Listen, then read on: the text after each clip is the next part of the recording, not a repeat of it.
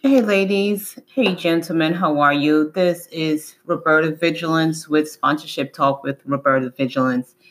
Today, I was feeling like I don't want to do a podcast today. My mouth was hurting, my jaw, I was in pain. I took a painkiller and it is pretty much gone. So I said, let me make this podcast to remain consistent so that for those of you who are looking forward to the information, you'll have it. So I'm glad I'm feeling better. I mentioned in the last podcast that I'll follow up with you with the biggest mistakes that sponsorship seekers make, and I also give you the website and link what to look for if you want to kind of jump ahead.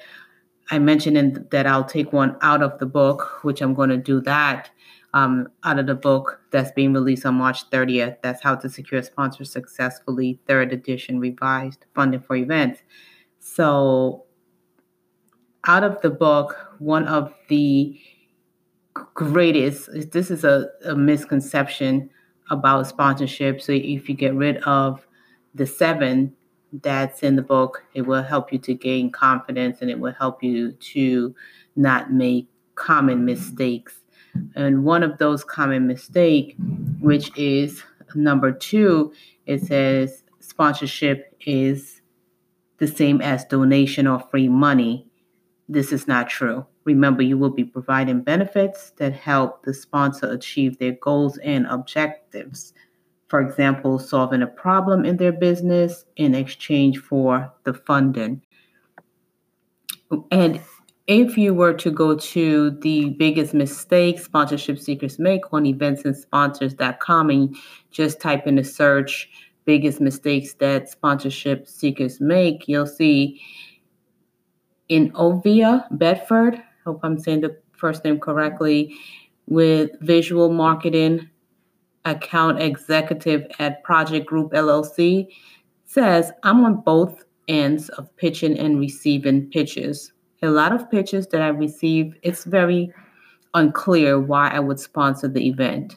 People who don't know the sponsorship world think that sponsors hand out things just to receive free product and to cut checks and aren't aware that sponsorship is about what the company is getting in return for sponsoring. Also, everyone thinks that their event or tour is the best for the company and it should never be approached that way. And of course, there always must be a win-win when you're seeking sponsors. And once more, it's not a donation. Next week, I am going to share with you, and I'm looking for my notes right now. I'm going to share with you 3 things how to build positive relationships with sponsors, and I'll mention 3 ways that you can do that.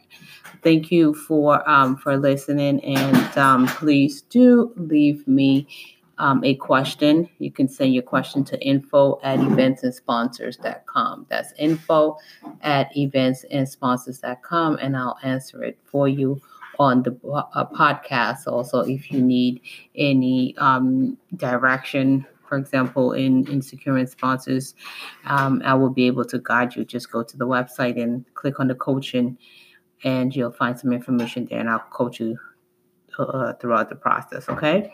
So again, thanks for listening. Take care. Again, my mouth is feeling much better, and hope you're having a great weekend and have a great week. Take care. Bye.